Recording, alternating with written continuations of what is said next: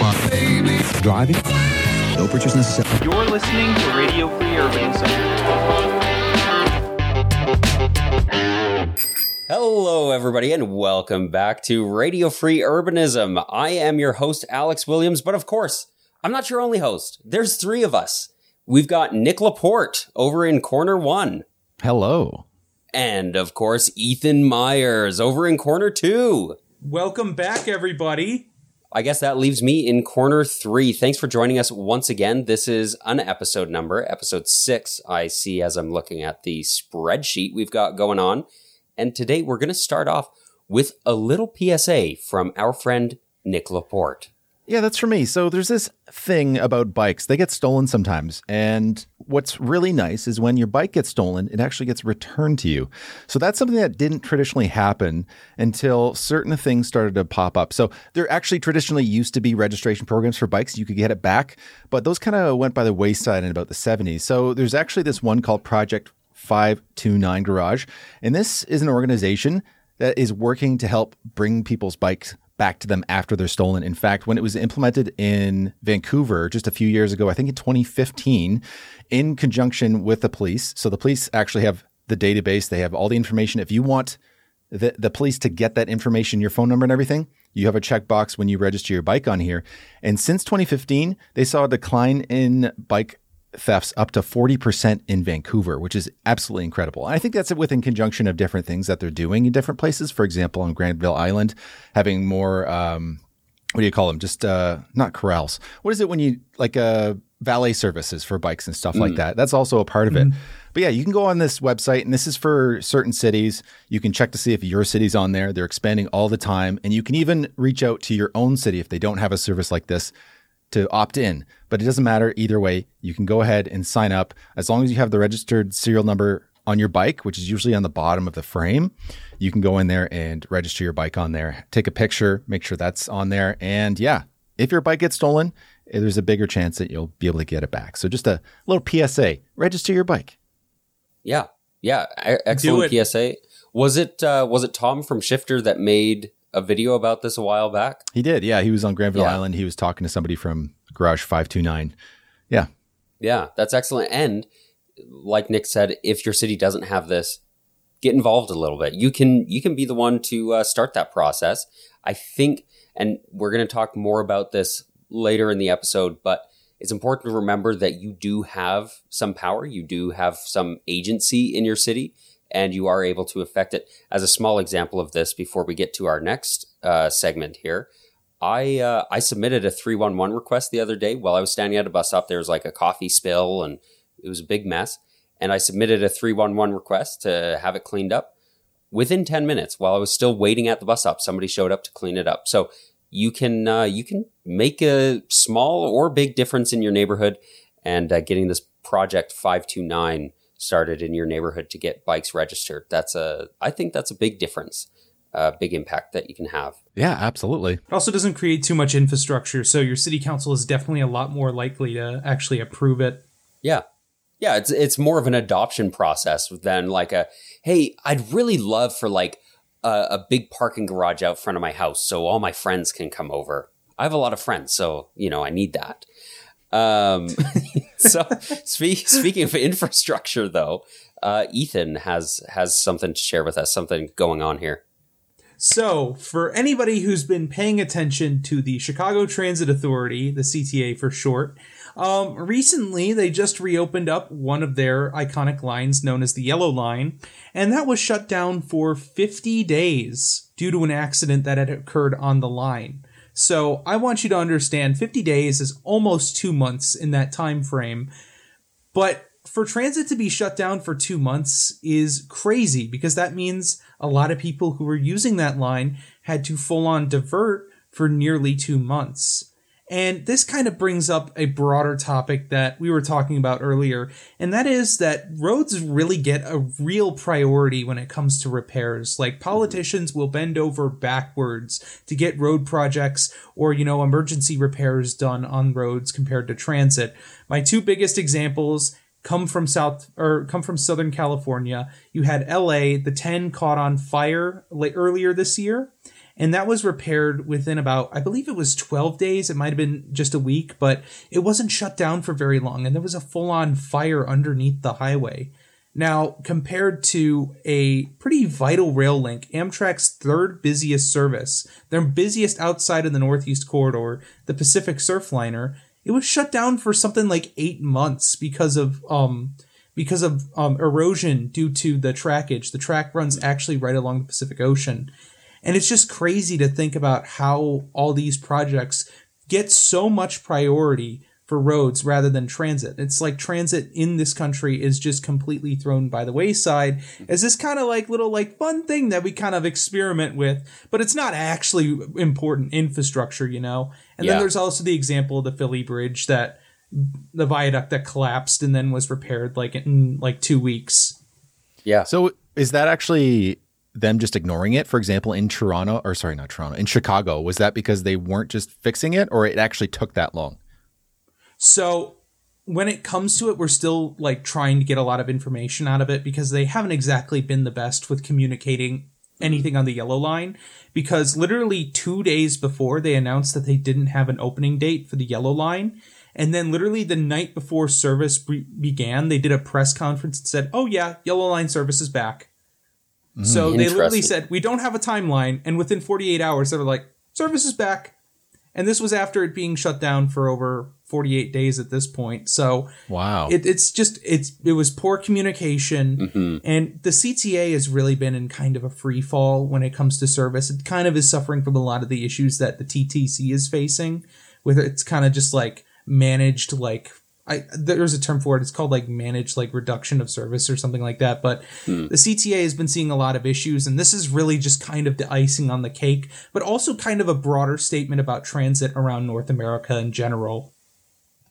Yeah, I think it's really important because, like you said, having that shut down for almost 2 months, that completely changes the way people start to move around their city. The way that they've traditionally commuted to work or gone to some place that they typically go to completely changes the way they're going to move around their city. And then once it's returned, you know, how much of their previous patterns is going to return to that previous state. Now, someone might have just bought a car because they like couldn't deal with some other detour that they had to take. And now they're going to keep driving that car, something like that, right? It's not exactly the longest line in the world. Like it literally only has like 3 stations on it. It is like 6 miles, but still, regardless, I mean, that's transit that's been shut down for that long. It's just insane to me that it takes that long to fix something that's essential to everybody. Yeah. What was it that happened in the first place to lead to this? So there was a collision with maintenance of way equipment on the line. Okay. So it was pulling. So the train was pulling into its southern terminus, which is called Howard. It's called Howard Terminal. And there was some maintenance of way equipment, and I believe either the operator I'm not super specific into knowing what happened, but it was something of either the signal didn't change or the operator ignored the or didn't see the signal, and there was a collision. Luckily, no one died because of this, but still, it's crazy that, you know, a line was shut down for 50 weeks because of it. Now, obviously, you have to do signal upgrades, but I mean, there's also a similar situation that happened in Baltimore where some of their trains were catching fire on the light rail, so they had to shut down the system, but they had it open within 2 weeks. Right. Interesting.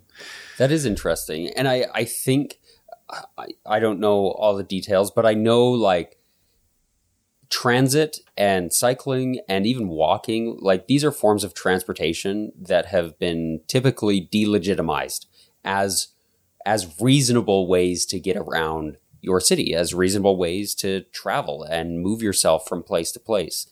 And I hope that in the future we can work to legitimizing them and prioritizing them in the same way. And we see this, one great example of demonstrating this is the way we talk about rail versus roads. When we build a road, we say, oh, great, that will make it so convenient for me to get place to place. But then often when we talk about rail, we'll talk about it will never make its money back. And of course, we don't have the same expectation from roads. And so I think the way that we talk about our infrastructure matters as well. The expectations that we put on it and the way we legitimize getting around via different modes is really important to allowing these things to be prioritized the same way as everything else. Yeah, I mean, whenever I talk about transit, I always talk about all the other impact or benefits that it's going to provide. Like, hey, new lines opening up. It's going to provide service to a new area, new rail transit, going to expand upon a network, ancillary economic impacts. I mean, even if the line costs a lot, it's still going to provide some sort of benefit. Mm-hmm. Yeah, exactly. Any other thoughts on this you want to point out or share with us, Ethan? Not.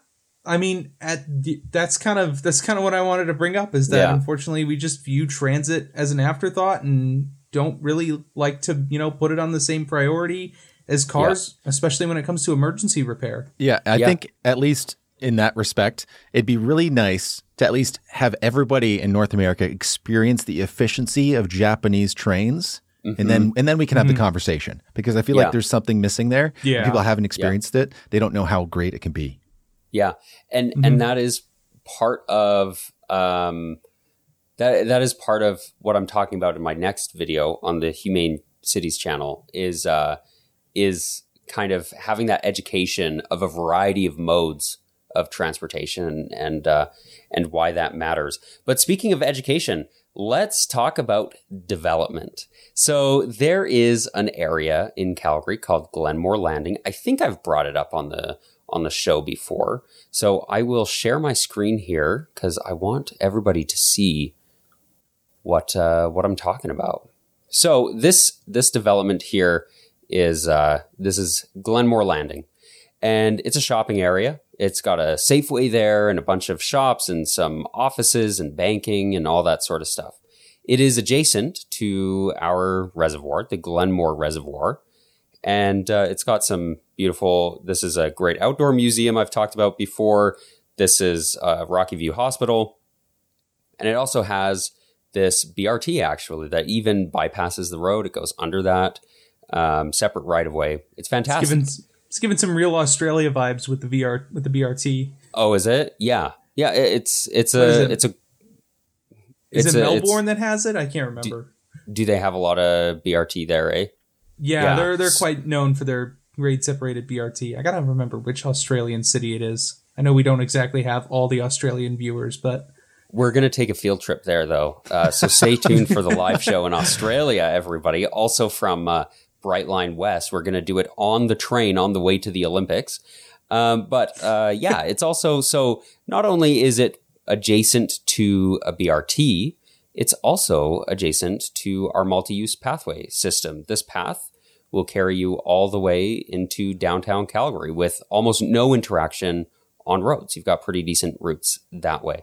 But this is being talked about for redevelopment. So let me crack open this picture here. So this is Save Our Parks, Stop the Towers. So there was a lot of conversation against this development here.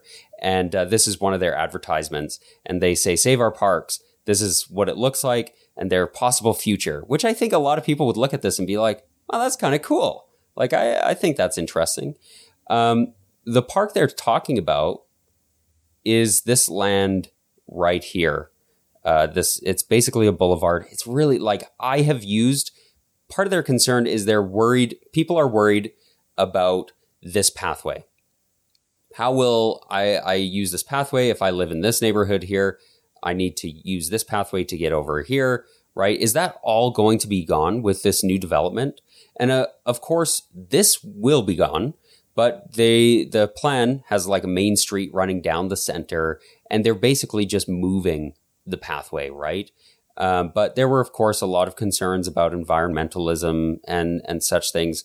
But people in this area, they organized against it really effectively, and they got involved and they showed up to city council meetings. And one of the councillors brought up that 99.9% of people who made public submissions were against the sale of this land, not even just the development, but the sale of this land to RioCan, the owner of this property here. Yeah. So just to put a little bit more context to those people who might just be listening, essentially, when you look at this from the air, it looks like basically a strip mall, right? Yeah. And then there's a clear zone beside a highway. Essentially, it's a big busy fat road. strode. Yeah. Yeah. It's basically a big clear zone. This is not a park. Yeah. This is not some kind of big green space. It's a lawn. It's a town center. It's a mall. This is a mall. Yeah. And yeah, so they want to develop it into mixed use housing and add some walkability. And it's an ideal spot for this because it has the BRT right there and it has the multi-use pathway right there. But of course, the same concerns are brought up about parking, about can our utility systems manage it? And I think the city administration did a pretty decent job of addressing those concerns. And so today, while we were getting ready to record this podcast, I made Nick and Ethan tune in to a little bit of council, and they actually passed this. There will be a final hearing of it for city council on January 30th. But right now, it is passed, and it's looking like it's going through. So I'm very optimistic about this development, and it has given me hope. Yeah, it's good to see it go that way too, because I've paid attention to a lot of city council meetings where the vast majority of people were, wanted something to happen that was definitely going to be good. It was a progressive thing that got canned. And this seems to be in the opposite direction. We have a lot of NIMBYs coming in saying, we don't want this development. And instead the councillors went ahead with it. That's good. Yeah. At least for us. Yeah. And I think for the city broadly, right? This is something that I want, but it's not something I want in order to preserve my neighborhood. I used to live in this area for a little while. I've frequented the area at various times throughout my life. And I think it's really important to look forward and be a YIMBY, right? We use these words. We use NIMBY, not in my backyard, which often means somebody who says who wants to build housing. We want density. We're okay with density. We're happy to have density. We're happy to have affordable housing. Just not in my area. Just please don't build it near me. And I think I try, and I think a lot of people try, especially in the urbanist space, to be a YIMBY, to say, yeah, like this does belong in my community. My community needs a variety of amenities and services and things like that.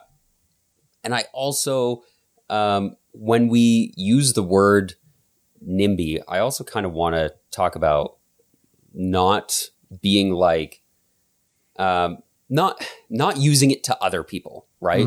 Because the people who bring up these concerns in city council, whether you feel they're legitimate or not, and I know I've said this on the podcast before, they feel they're legitimate. And you have to treat their concerns legitimately. You have to ask them about them. You have to talk to them about them. And they are members of your community. They're people who live next door to you. And just as much as you try to be tolerant of any other demographic or any other group of people who you might feel you are different from, I think people who oppose these things, you also have to try and work with them and talk to them and maybe even make a friend, So that's my grandstanding on the NIMBY thing is it's a useful word, I think, to describe the way some people talk about certain issues, but just don't let it become like a derogatory thing. Absolutely. Do you know what I mean? Having conversation with people, because as soon as you insult somebody, and I know we're going to get into this conversation in the future much more deeply when talking about different political directions that people like to go and shutting people out. It's better to have that conversation instead of just naming somebody. They're just going to get defensive and they're not going to be able to open up to you. They don't want to hear what you have to say, and it's just going to go nowhere. So you make a good point. Mm-hmm.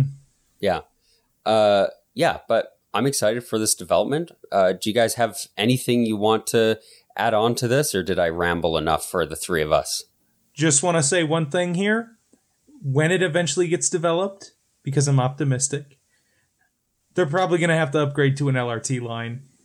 Well, and that's actually another thing. So in one of the Reddit threads about this development, there have been several. In one of the Reddit threads, somebody said, the the bus won't be able to handle it. You expect everybody to take the bus in this area? Well, the bus can't handle it. It's like, okay, well, the bus can handle more than the road. Also, you can just add another bus, right? Like, just one more bus, bro. And if that still can't handle it, Calgary, we've talked about this on the show before. Calgary has the second busiest LRT system in North America. We move 62 million people every single year on our LRT. We're no strangers to LRTs, and we know that they work here. If it is too much for the bus to handle, put in a train.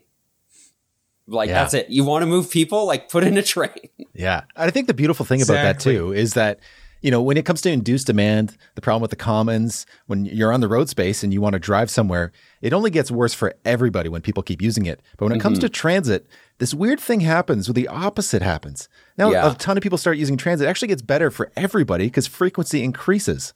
And that is the transit that I want to use. And that's the transit that I typically get to use most of the time here in Vancouver. It's pretty good. I don't look at the time when the bus is coming. I just go there and I know that's going to be there within 5 to 10 minutes. It's not a big deal. But when you have to wait, 15 to 30 minutes, it kind of sucks. And it's no wonder people aren't using it. Had to wait 30 minutes for the bus, or I have a 30-minute bus frequency near me. So my condolences. Yeah, it sucks. And I can see why people don't take it. Yeah. 15 is like the threshold, I would say. Yeah, totally.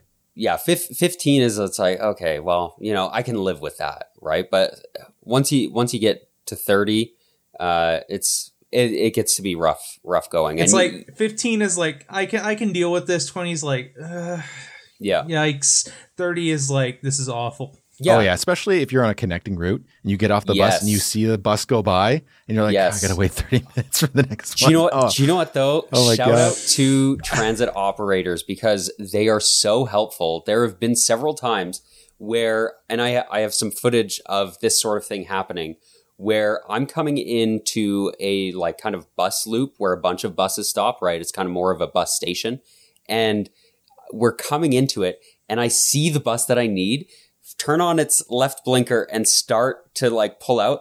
And I walk up to the front and the bus driver says, "You need that one, right?" And I said, "Yes. Is there any way," like the first time it happened, I'm like, is there any way you can like radio to them or something and like let them know that I need that bus? Otherwise I'm waiting. It was late at night, so I would be waiting anyways. And they just immediately, without hesitation, just honked on their horn as hard as they could and as much as they could. And the bus stopped.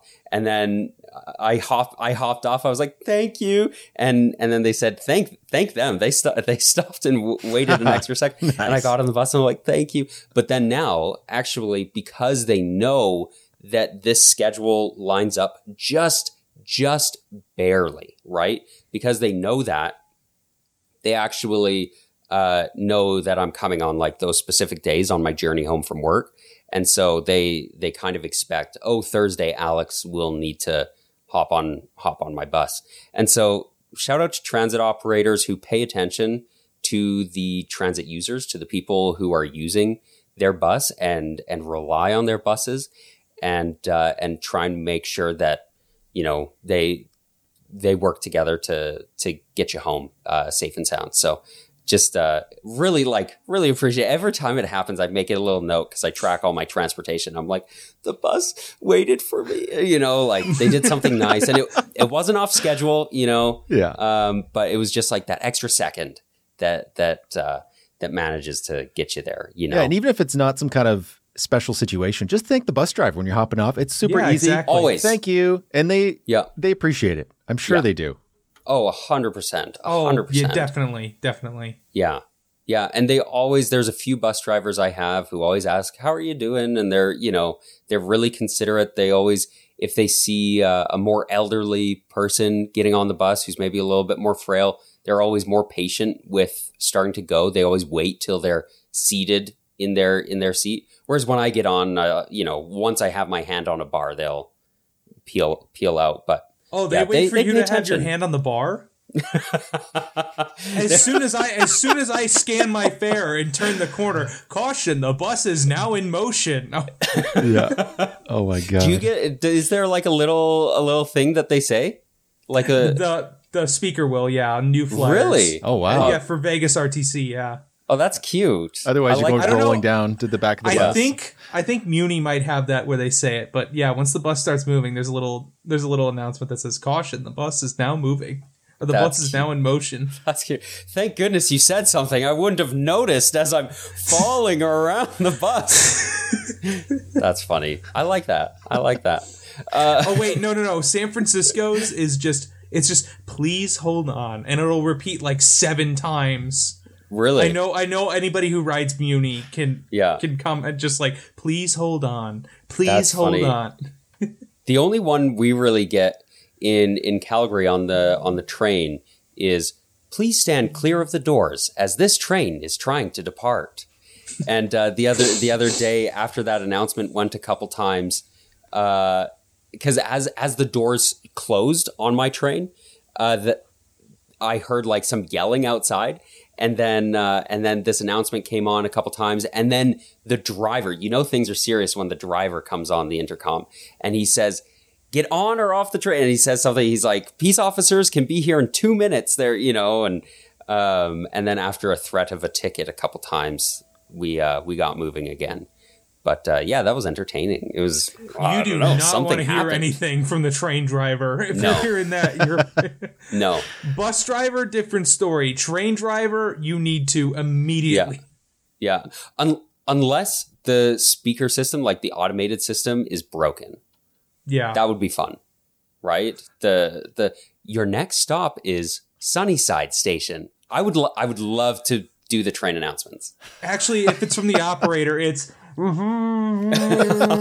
know. Yeah. Okay. Usually sounding a bit grumpy too. You guys, every time when I was in the UK and I'm like traveling around by rail, and I get they have a different accent than me, but I feel like I can understand the English accent pretty well. But all I heard was. and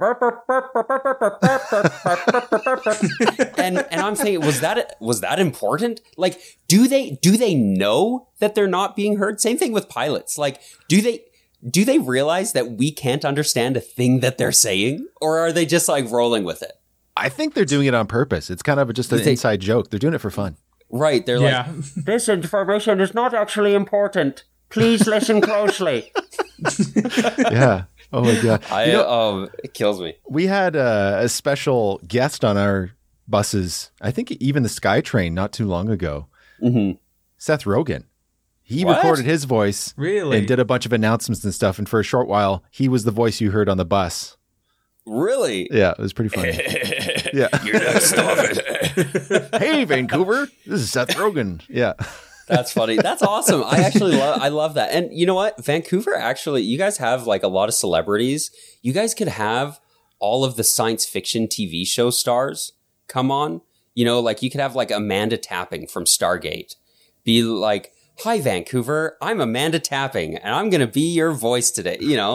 That would it's totally chill when celebrities do the announcements, but like, I remember seeing this thing in June where it was like they were playing like ads over the intercom at some stations in New York City, and the entire urbanist community like flipped out on it.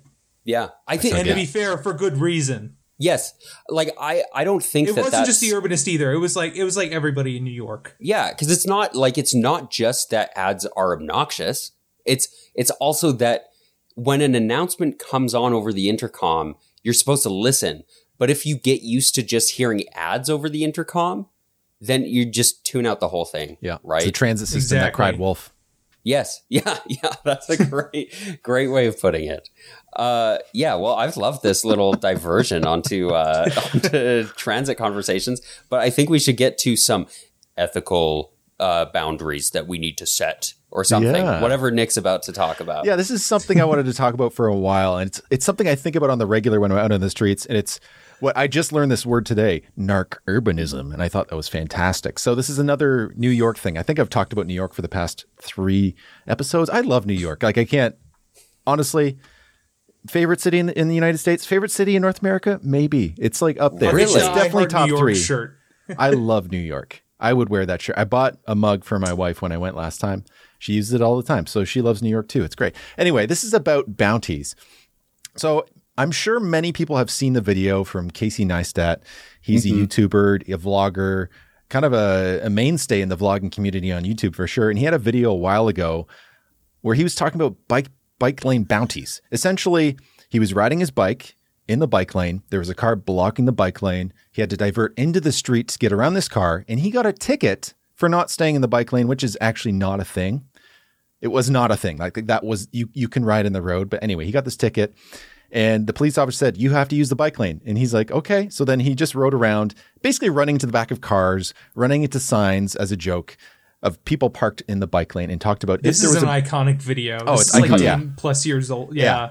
And he basically said that you could set up this bounty system where you could make a ton of money just, writing in all these people who are parked in the bike lane. And lo and behold, New York went ahead and sort of did it. They planned on doing it. So they've done a few things. So I'm going to start pedal back a little bit. I think this is back in 2015, and they introduced an idling bounty system. And this still exists right now, where you can call in, and this is just for big trucks, actual work vehicles that are stopped idling. If they're idling for 3 minutes or more and nobody's in the vehicle, they have all these qualifications to actually get it through. But if that happens, you can get 25% of that bounty. And I can't remember what the price is. I think it might be $75 you'll get at the end of it. And people have made quite a lot of money sending these videos in of these trucks idling for 3 or more minutes, which is a thing. But conversely, there was a problem because NYPD basically stopped ticketing private vehicles. They had in 2015, they had 5,000 citations. And then 5 years later, they had 40.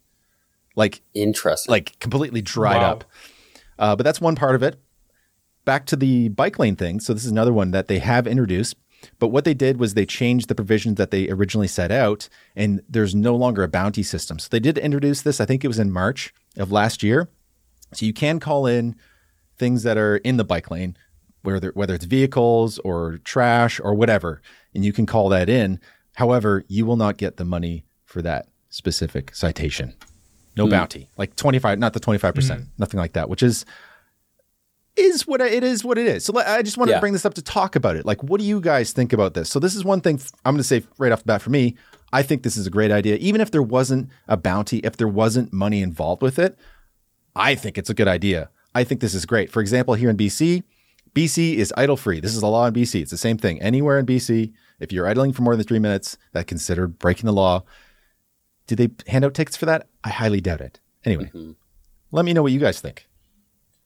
So there is this really good account on Instagram called Bike Lane Uprising, and their whole thing was they pretty much started an app to report bike lane blockages anywhere. I think it was any North American city, but they're based out of Chicago, so most of their reports were coming in from Chicago. And I don't know specifically, I haven't talked with them specifically on the details of the app. It's a really good one. I would check out Bike Lane Uprising. They're a really great creator with a good app. But I don't know if they actually report that to local, law enforcement. Along with this as well for New York City, they're well known for the bus lane reporting too, and how their buses actually have cameras on them. Yeah, I love that. The MTA loves to animate these little GIFs where it's a car's blocking the bus lane, and then the bus will come by and literally eviscerate, straight up turn it into nothing. Mm-hmm. Oh, yeah, I have seen those videos. Those are pretty amusing. I don't know how I feel about the bounty thing. I'm a fan of getting the city the information that it needs, and also making sure people can get around safely and securely regardless of what mode they're choosing to use. Obviously, the best solution is separated infrastructure so that cars can't get on to the bike lane in the first place. But also, I don't know. I have weird feelings about the idea of having a bounty for it. And I feel like I would need to see more information about how it works and if it's effective, if it's actually making a difference, or if it's vigilante justice. I would want to learn a little bit more about it before I before I had an opinion. Totally. Formed. And I think they have a lot of rules around this when it comes to reporting. For example, the bike lane thing, I believe there's an instructional video you have to watch before you can report anything. And for example, the idling one, like I said before, it has to be an empty vehicle to prevent confrontation because they don't want that to be a thing. Yeah. So there's those different things that help with that to make it less disruptive maybe, or again, confrontational to cause these big problems. They don't want people getting shot over this. And that's always something I always forget. Like I remember watching a video. This was about the San Francisco center running bike lane in Valencia. And they were doing this thing where they were diverting bicyclists around parked cars in the bike lane as kind of a protest. It was called like a just a minute. They'll just be just a minute. So they basically use their bodies as pylons so the cyclists could go safely around the car that's parked in the bike lane. Right. And they went to talk to somebody who, the bylaw officer in San Francisco, and he was hesitant to confront drivers who were in the bike lane. And his worry was that they might have, he said, I don't know if they're packing. And I was just like, oh my God, like I didn't even think of that. It didn't come to my mind. Like, oh my God. So that could be, what is that? Are we going to have, oh yes, we have less people in the bike lane, but now we have murders are going up from, road rage confrontations, essentially thing like that. That's I just problem. love how cars encourage great interactions with the community. Very healthy people. Yeah, it's crazy. Everybody loves to drive until, something's in your way. Yeah. Yeah. Well, my stance is pretty clear. I think it could be a good idea with certain provisions around it. In general, we need more enforcement. But most importantly, we just need good infrastructure. Like a lot of this has to do with just gutter bike lanes, parking, like the doors on bike lanes. Like these are just terrible infrastructure for cyclists in the first place, for the most part, that drivers can actually get into. Yeah. But the idling one, oh man, that's definitely what grinds my gear in the future. I'll really get into. I take video all the time of people idling just so I can save it for later because I know I'm going to use it for some kind of video in the future. Yeah. Oh man, especially here in Vancouver, it'd be like 15 degrees and someone's sitting in their car on their phone. I'm like, what are you doing? Like, just you're wasting your own gas. Just fuck. Oh, okay. It's not that hard to shut off your car and start it back up again. Yeah. Totally. No, it's not. Yeah. What about the starter? I don't want to hurt the starter. The starter's gonna be fine. It's designed to start your car. Yeah. Right. Oh my God. No. You'll be fine. Yeah. Oh man. It's even more acceptable with battery cars because now you have, an even more finite range with less charging stations. Yeah. It will be interesting. I'll say that'll be something interesting to see as we get more and more electric cars. What's that, Nick? So I just have one more thing to say about this whole bounty thing, and this is what this video that actually spurred me to bring this up on the podcast is this video I saw on the Micromobility New York City subreddit that somebody shared. I'm sharing right now. And essentially there was a bus that was blocked. I think this is in Brooklyn, maybe. So there's a bus that was blocked from turning because of a parked car that was too close to the edge of the curb or too close to the intersection. So the bus couldn't turn. So a bunch of citizens literally lifted the front of this car and moved it out of the way so the bus could turn. That is teamwork right there. That is community coming together for the greater good. And that's what I was like, we need an actual bounty system for stuff like this, where like somebody's blocking a bus full of people from getting to where they need to go. Like easy ticket, just like take a picture, send it to the city. They're like, okay, like it shouldn't be that hard. And when they finished, they said, and that's how we do it in New York. Yeah. I'm walking here. Hey, I'm trying to walk here. But no, I think that's excellent. And I've seen it many, many times where somebody is parked where they shouldn't be. And I mentioned that even in my most recent video where somebody was parked in front of a curb ramp. That, blocking strollers and, somebody with a stroller maybe has the mobility to kind of get it off and down the curb in a weird way and, maneuver themselves around. But if you're bound to a wheelchair, suddenly your path is just totally blocked. So I think it's really important that we build the environment, right? This instance of this person who had to have their car picked up and moved over because they were parked too close to the intersection. That could have been solved just by having one of those extended curbs, by having a bulb on the edge of that sidewalk. Making it so that you cannot park there. Not so that you're not supposed to park there, but so that you cannot park there. So that everything else can flow well. Right. And there's quick and cheap solutions to that, right? Even those soft hit posts are a great way to stop people from parking in those areas. Yep. Yeah. And we see those to an extent. But to an extent, you can put down concrete barriers too, right? Like you can. There are options. There are things that you can do. You got your fair share. Yeah. But with that, let's get on to some listener mail. And Ethan's going to drop us a beat here for our listener mail intro. Ethan, do you want to drop us a beat? Drop us a beat. You're asking me to drop it. Ethan, I just looked at our cast of characters here, and I was like, if anybody can drop us a beat, it's Ethan. Absolutely not. Okay. I'll do it. Ba-doom, boom, poof. Ba-doom, boom, poof. Listener mail on Radio Free Urbanism. Wow, that was a great intro. You just wanted to do that. You had this prepared, didn't you? I just wanted to put Ethan on the spot so that he said like, "No, I won't do it," and then I was like, "I'll be the hero. I'll be the hero." Set yourself up. I like that. I respect that. Yeah, incredible. You know what? Now we have an audio clip for the transition into listener mail. Yes, it's true. We do. Our first listener mail is from the delightful and wonderful Hall's Emporium. Jen Hall, frequent listener. She's been with us from the very beginning, all the way back in 2023. And she says, on the note of pedestrianized spaces from this episode, a perfect example of how much people enjoy pedestrianized spaces is how much they'll pay to be in manufactured pedestrianized spaces, aka amusement parks. Points at self. And if you know Jen, you know she'd do it in like a really cute, awesome way. To then spend more money within the parks, it's one of the things that makes me return to Disneyland Resort in Anaheim, California. Cars and horse carts that only go 5 kilometers or 3 miles per hour at best. A train that circles the perimeter of the park, and places to sit, shop, eat, scattered everywhere.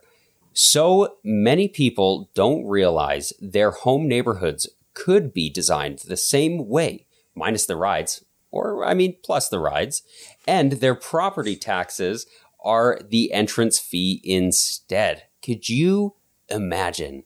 I did editorialize that a little bit because, why not put a roller coaster on your street? Have the roller coaster tycoon music playing as you walk out your front door and the screams of happy riders. And those giggles. Yeah, hearing the giggles and then the little notification sound, the such and such customer is lost and cannot find the park exit. Okay. Well, I'm going to leave them there. Wandering around the bowels of a roller coaster. So I think that's a great comment and a great point. You guys got some thoughts on pedestrianized spaces? Yeah, this is something that gets brought up all the time, I think, especially if you go on Reddit, if you go on Fuck Cars or Suburban Hell or Urbanism, whatever. This is always brought up that people love to go to places that are walkable. They love to go there, even though they don't live there. Oh, we can't have that here. They go, like Jen says, to Anaheim, to Disneyland, or to Florida, any kind of amusement park. They go to Europe, experience the walkability that's there, and to say, this is awesome. But they don't. It doesn't really cross that threshold that can be in their own backyard. That can be where they live. It can happen. It's not like, this can't happen. It can happen. You can make that happen. Oh, yeah. Yeah. It's so funny. I lived in a small, major tourist town in Florida, and the main claim to fame to it was our one pedestrian street. One street that was pedestrianized. Main claim to fame. Yeah. And you're just like, we could have this in every single city in this state. Yeah. And it wouldn't be it would still be wonderful, but everybody would have access to this rather than just having one small example of it. Yeah. Yeah. Just creating these pleasant spaces to be, right? We travel to Europe. We spend thousands of dollars to go somewhere else to experience these walkable streets. And then we come home and we tell our friends, I went to Barcelona. It was absolutely wonderful. Barcelona. Barcelona. And yeah, like why don't we do that here? It was interesting when I was in the Netherlands last year. I went to every town. We were staying in a small town in the south. I say small town. It was 50,000 people.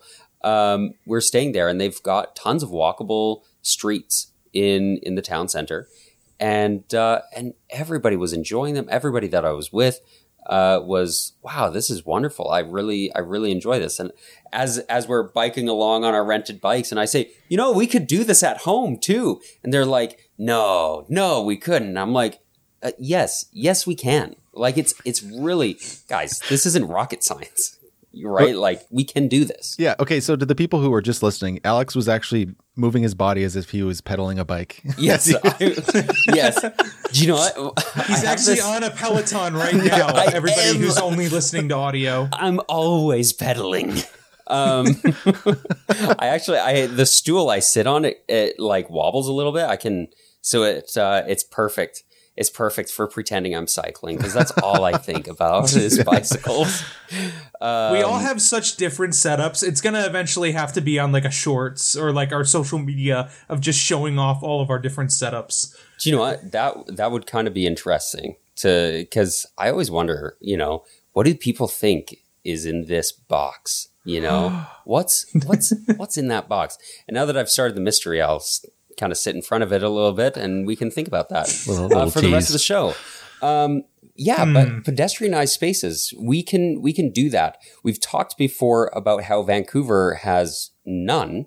Nick, do you have any recommendations, or what is this pointing? Did something happen? So, okay, there's no pedestrianized streets. There are more pedestrianized areas. A lot of Vancouver is very pedestrianized. You can walk a lot of places. Like we talked about the walk score. My neighborhood is very walkable. I walk to most places that I go.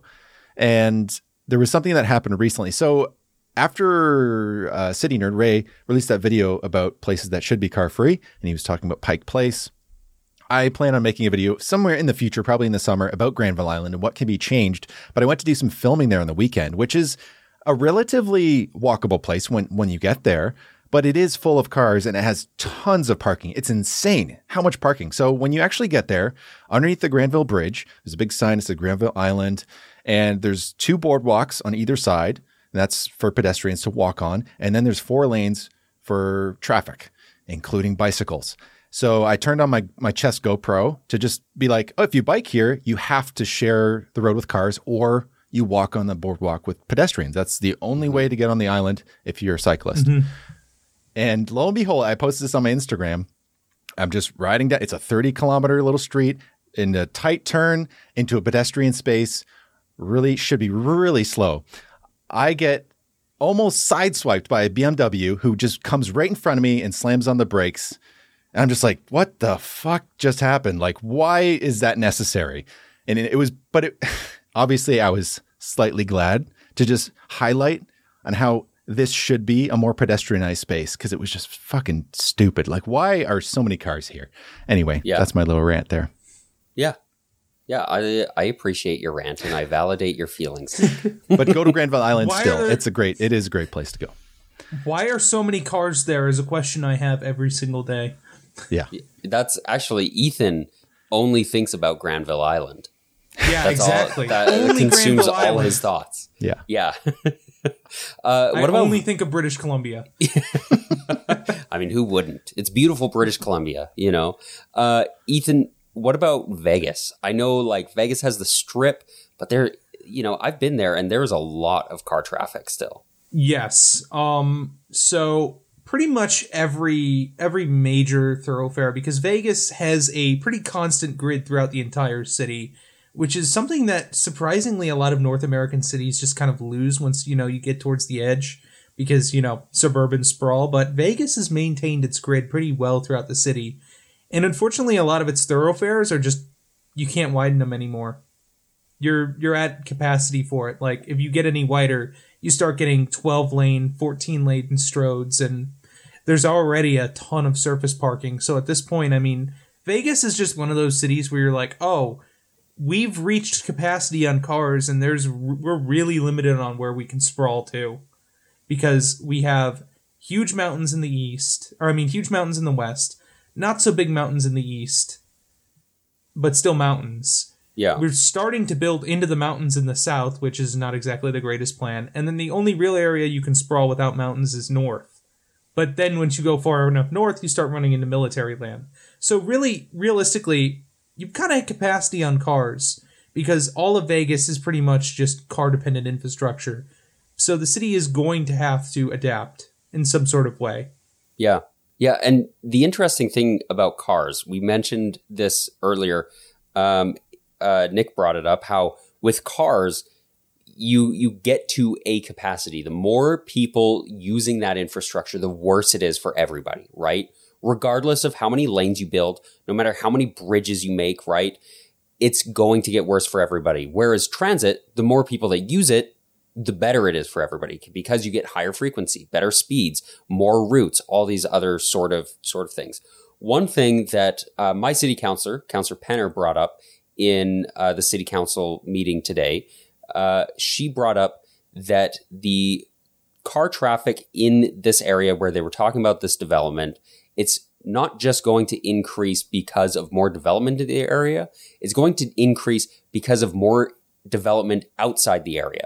So when we continue to sprawl and we expect that we're going to keep the density in these specific areas, and these specific areas are going to be the places where everybody wants to get to, you have no choice but to create more sustainable and efficient modes of transportation because you can only get so many people into downtown. If you keep sprawling, you're going, at some point, it's going to break. At some point, you're going to have to say, we need to build a second downtown. We need to do something else here because this is not working. And that does work, though. That does work. And I remember listening to a podcast, I think it was Vancouver Urbanism. They had somebody on who used to work for TransLink. They were an urban planner for TransLink.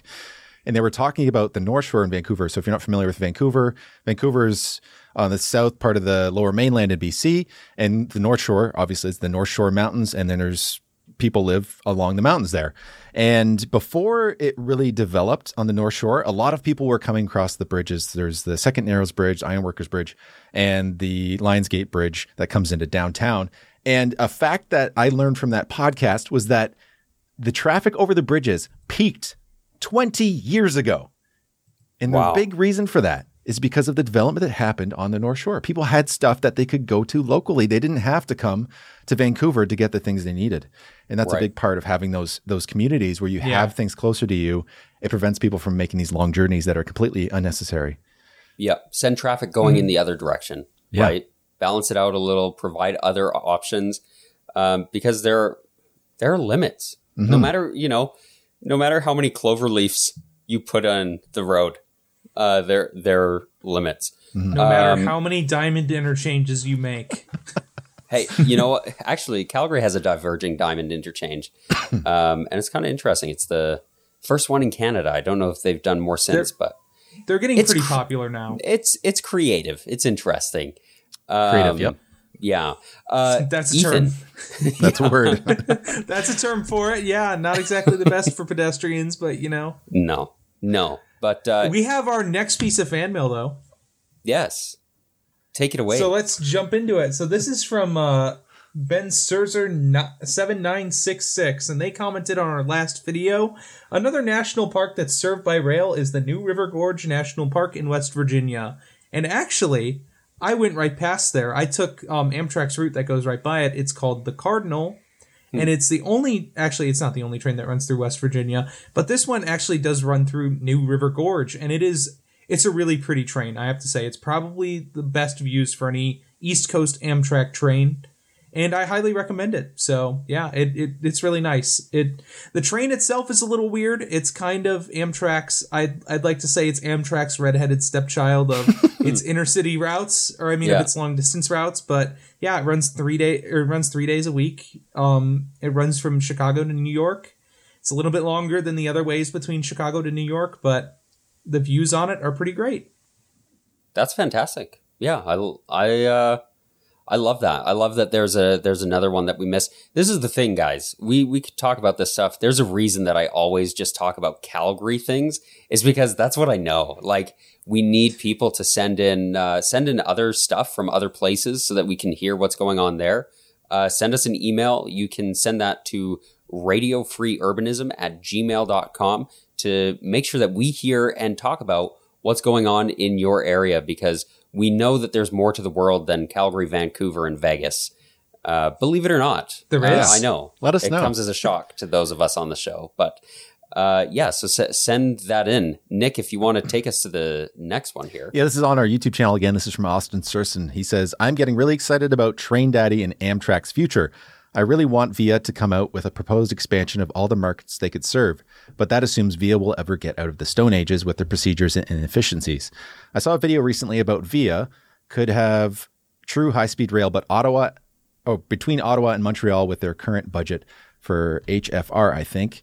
What VIA should have done, that's in quotes, by Paige Saunders. Interesting. I'll have to check out that video.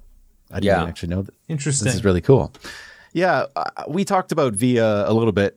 I think it was a couple episodes ago. I'm not sure. We was talking about that corridor that between Windsor and Quebec City and the opportunities that exist, not only there, but in a lot of places in Canada, but especially between Toronto and Quebec City, like that whole corridor just there. You could forget southwestern Ontario, London and Windsor and those areas. Yeah. Like it's the opportunity is unbelievable. And again, like we talked about with Calgary and Edmonton, like Ethan said, what better city pair do you have in Canada for trains? Yeah. Like, it's incredible. Yeah. And I mean, yeah, like we talk about stuff in Vancouver and Calgary, but you got to remember, like, BC and Alberta, where Nick and I live, has like so few people compared to what's going on in that whole little strip, in that basically straight line between Windsor and Quebec City. So many people live there. Most Canadians live there, I believe. And so as much as we talk about, hey, Vancouver could do this or Calgary could do this, why don't we try that? Like, that area of Canada, it's like, it's absolute nonsense. Like, it's criminal that more hasn't happened. And we go international, right? After that, head down to Buffalo, Rochester, all the way to New York City would be just amazing. There's just such a perfect straight line that you could do for high-speed rail between Quebec City and Chicago. It would be insane. Oh, yeah. Absolutely. That would be amazing. You get Detroit, you go all the way up to Milwaukee. Got to do a little wraparound around the lake. Yeah. Oh, that'd be incredible. Oh, actually, on stream, a few weeks ago, I was doing a live stream, and I was playing NIMBY Rails, if you guys know what that is. No. It's this game that essentially uses like real world data to allow you to build like different transit lines and stuff like that. And I had personally imbibed a few beverages, and I was like, fuck it, I'm building a tunnel between Milwaukee and Detroit.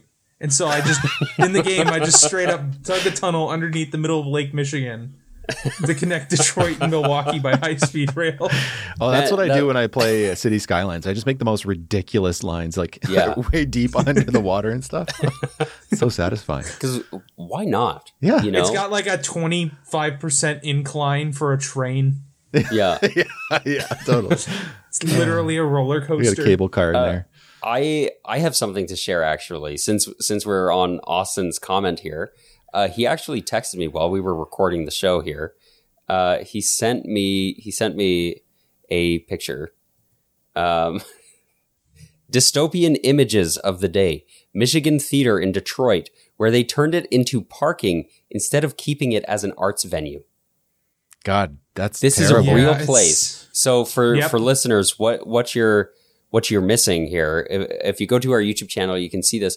There is a beautiful historic building that has just been turned into a multi-tiered parking lot, a parkade.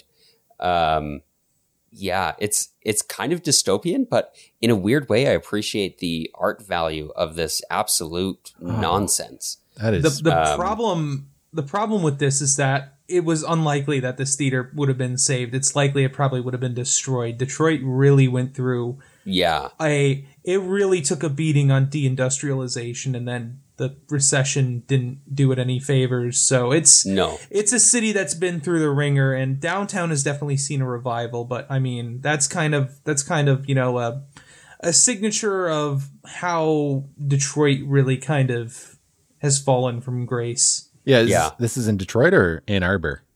Detroit. Okay. From Detroit. The looks of it, right? It doesn't matter. Yeah, Detroit. Okay. Yeah. Yeah, it seems Yeah. like it's been that way for quite a while. Yeah. Yeah. That's really sad. So that's Michigan theater. I believe Detroit was one of the top 5 biggest cities in the U.S. Detroit and Cleveland were both in the top 5 at one point.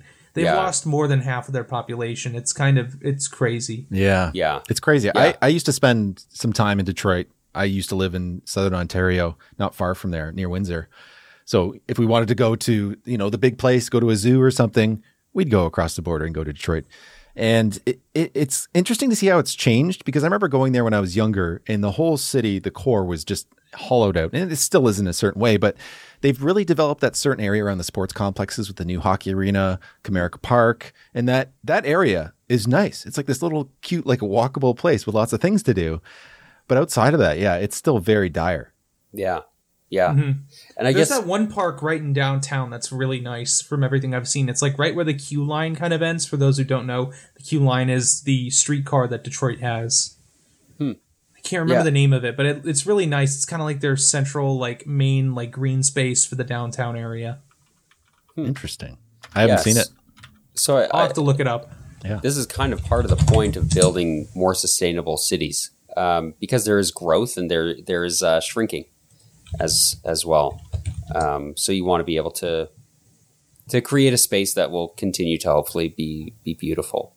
Now, also building a ring of highways around downtown didn't exactly help either.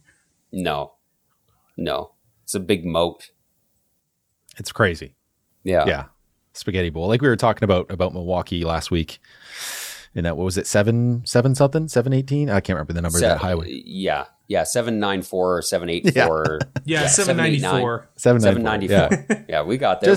Just blow it up. Just blow them all up. Yeah. Hold on, guys. I gotta share this in the stream here. Give me 1 second. What's he got? What's it going to be? Can we guess?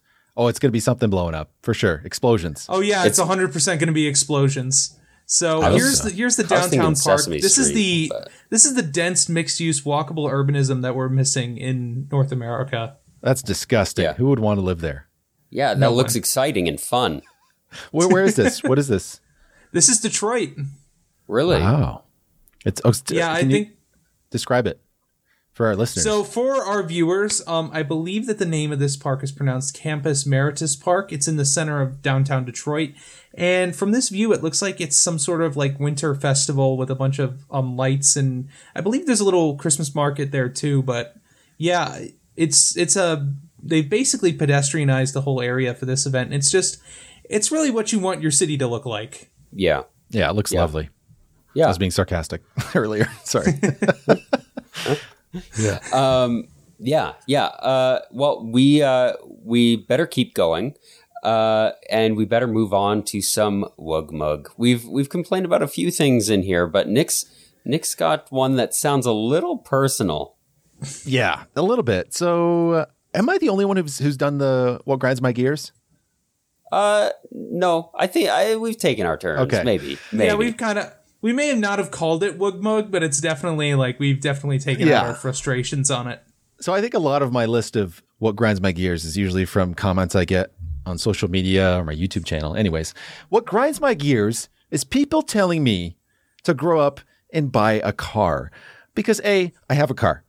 But besides that, is it really responsible? Is it really grown up to spend $10,000 a year on transportation when you don't have to? A bicycle can't cost more than $1,000 a year. Even transit passes here in Vancouver, I think anywhere from $1,200 to $2,200 unlimited riding on TransLink. Like, that's ridiculous. Yeah. So is it really that responsible and grown up to do that, to buy a car? I think maybe not. I think that's the wrong thing to do if you really want to be a responsible adult. Yeah. Just saying. Yeah. Something that ruins your own community, that pollutes the air for everybody, including yourself. Get out of here. Yeah. Yeah. And it's you shut the fuck up. Sorry. Car profile picture on Instagram means that you are going to see the worst comment you've ever seen in your entire life and never take it personally. I got to say, I really appreciate the people who go into my comment sections and I'll see them like on the same video weeks after it's been posted. I'll keep saying the same person responding, kind of in defense of our cause, the urbanist caused, and the things that we care about, and people who just post the same fallacies over and over. I just like, thank you so much for like doing that. Cause sometimes I get into it. I'm like, no, just don't, don't. It's not even worth it. Just put that energy into new content. That's the way to spread it. But man, I just sometimes copy paste. Yeah, that's fair. The people who go into my comments and or any of our comments and just, say the most ridiculous flaws, like get a car, grow up, Mm-hmm. My favorite thing is just giving them, I know you guys might be better than this, but I'm not. I always give them the pin of shame because I know that there's plenty of reasonable people who understand. And I know that these people are never going to be saved. So what you do is you just simply give them the pin of shame. Just pin them in your comments and then just, see your normal lovely viewers tear them to shreds. Yeah. And, people who happen upon these comments will see, plenty of statistical arguing from your wonderful followers. And, we'll be like, maybe getting a car isn't the most mature or smart financial decision. Yeah, that's a good point. But also, we have to take consideration, like Alex was talking about earlier about not just throwing people under the bus and being super pissed off and letting your rage flow. I really try not to let that happen because, again, it just makes people defensive. I usually try to say, just be really reasonable. Like, for example, one of my videos is about light timings here in Vancouver with the cycle lanes not letting you the green wave at all. You get the red wave, red light after red light. And a lot of people always say, well, if we prioritize bikes over cars, isn't that just going to cause more emissions if you make cars wait? And it's like, well, actually, it's more complex than that because if you keep prioritizing cars, more people are going to drive because it's easier to drive. And maybe they don't know that extra step. Maybe they haven't thought about it that deeply. Yeah. So you do have to share it too. But at the same time, you tell me to grow up and buy a car, I tell you to shut the fuck up. Yeah, exactly. It's a disingenuous way of responding. Yeah. And again, what I meant to say was a callback to what you were saying, Alex, about the delegitimization of other types of non-auto-based transportation. Yeah. And that's exactly just part of it, telling people that you're not an adult if you don't buy a car, or if you're on a bicycle, that's just something you're doing for recreation. It's a toy. You're doing that for fun. It has nothing to do about where you're going on your daily rides. Like it's just so weird. It just seems so strange to me. And I kind of want to talk about, and I'll talk more about this in the future, but I remember Horace Dediu talking about this. He's the guy who founded Micromobility.io, about when you finally really dig into this stuff, you start to come to the perspective that it's not that micromobility is this weird thing on the outside. It's not that public transportation is this weird thing on the outside. You start to realize that cars are the weird thing in our community. And that's the thing we need to start unbundling to be more efficient. So I think it's the Overton window shifting, and we'll get there. It's going to take time. But I don't even know where I was going with this. I just wanted to say these are legitimate ways to get around. Like, what's the difference between me driving 5 kilometers to the grocery store versus on my bike? I still got there. Yeah. Right? You're just going somewhere. But now you can't haul 90 gallons of milk home. So what? Yeah. Yeah. You probably can, though, with a box bike. But yeah. Yeah. Do you know, I had a thing to say, and now it's gone. But it'll come back next episode. Maybe it might, but it is really frustrating. That's what I was going to say. You can't have productive conversations over the internet. It's very difficult. It takes a lot of energy to type out a comment in a way that you will hopefully not be misunderstood, right? It's difficult to get across your tone, or if you're communicating in a language that is not your first language, it can be hard to make sure your language is precise as you would like it to be. Whereas I try and imagine that most of the people who comment nasty things on my YouTube channel, like skill issue, or I don't know how people like you survive, I like to imagine that I would be able to make jokes with them in real life, right? That if I met this person in real life, I would be able to laugh it off and say to them well, actually, it's not as hard as you think. And have that conversation with them, and maybe invite them to come on a bike ride with me where I can show them how I do get around, or maybe ride the bus with me and show them how I do get around. So I try and remember, this is the internet. people are making a lot of assumptions about me based solely on what I post on the internet. They've never been in the kitchen with me while I'm making dinner or while I'm doing some meal prep. They've never walked down the street to get the mail with me and just had a casual conversation. They've never passed me on the sidewalk and I've just said a casual hello. And then they say, oh, actually, did you know that's Jupiter up there? Right? Like they've never had those like very casual, just normal human interactions with me. So they're making assumptions about me based on the content that I'm putting on the internet, which includes my YouTube videos. And of course, they're going to make assumptions about me. And of course, I'm going to make assumptions right back. So when I get comments like that, I try and just go outside and touch some grass and remember that I like my neighbors and I like the people that I see in real life. And that's fine. That's good. I like that. Nice. Thanks. There's my second grandstand of the episode. What a lovely wholesome grandstand. It's really good perspective because I feel like if there was, three of us who were definitely not in that direction, we'd just be spiraling into shitting on people all day. So I respect it. I appreciate it. I'm not saying I don't like shitting on people. Okay, yeah. Let's be clear. I love gossip, and I don't think gossip is bad. But that's a conversation for a different podcast, I think. Future after show, people. Or future after show. You could support the show. We might set up a Patreon at some point here. But we've got some recommendations. This is me. Who's got some recommendations? One last thing, and this is in the vein of what Alex often likes to share at the end of a show is something positive. And this is something I just saw on Twitter. Somebody had posted this. They were talking about something completely unrelated to urbanism. But they said, remember, you might not be able to change the world, but you can change the world around you. And I think that's a really important thing, especially when you're talking about politics, especially when you're talking about the community you live in. Because a lot of people will talk about federal politics and how it doesn't matter and you can go vote. It won't make a difference.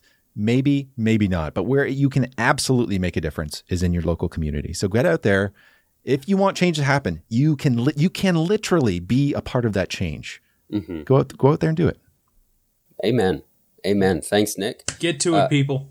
Yeah. Ethan, do you have any recommendations? And as we close out, plug your own stuff. Tell us where we can find you as well. All right, everybody. So you can always find me at Climate and Transit on pretty much every social platform, or Climate Transit on Twitter. That handle was somehow taken before me. But I will have a video next Friday. This Friday I'm taking a little time off, but next Friday I will have a video. It's going to be one of my longest yet, so stay tuned. I'm excited for it. Nick, where can we find you? Yeah, you can find me on YouTube at Nick Laporte or at Nick the Door on most places. Love that language play. And I'm Alex Williams, and you can find me at Humane Cities on Instagram and YouTube. And my goal for 2024 is one video a week, and I was successful last week. I did publish a video, and this week I actually am working on my Netherlands video. That's actually going to be an exciting one. Yeah. Yes, I went there, I witnessed it, and I have things to say about it. Alex is going to be orange pilling the whole audience here, or maybe de-orange pilling. Maybe I was deconverted. We'll just have to wait and see. So you can tune into my stuff at Humane Cities on Instagram and YouTube. And with that, make sure you give us a follow at Radio Free Urbanism on all of the platforms and send us an email about what's going on in your area. That's radiofreeurbanism@gmail.com. Thanks once again for joining us, folks. This show is made possible by listeners like you. For more episodes, find us on your favorite podcatcher or on YouTube at Radio Free Urbanism.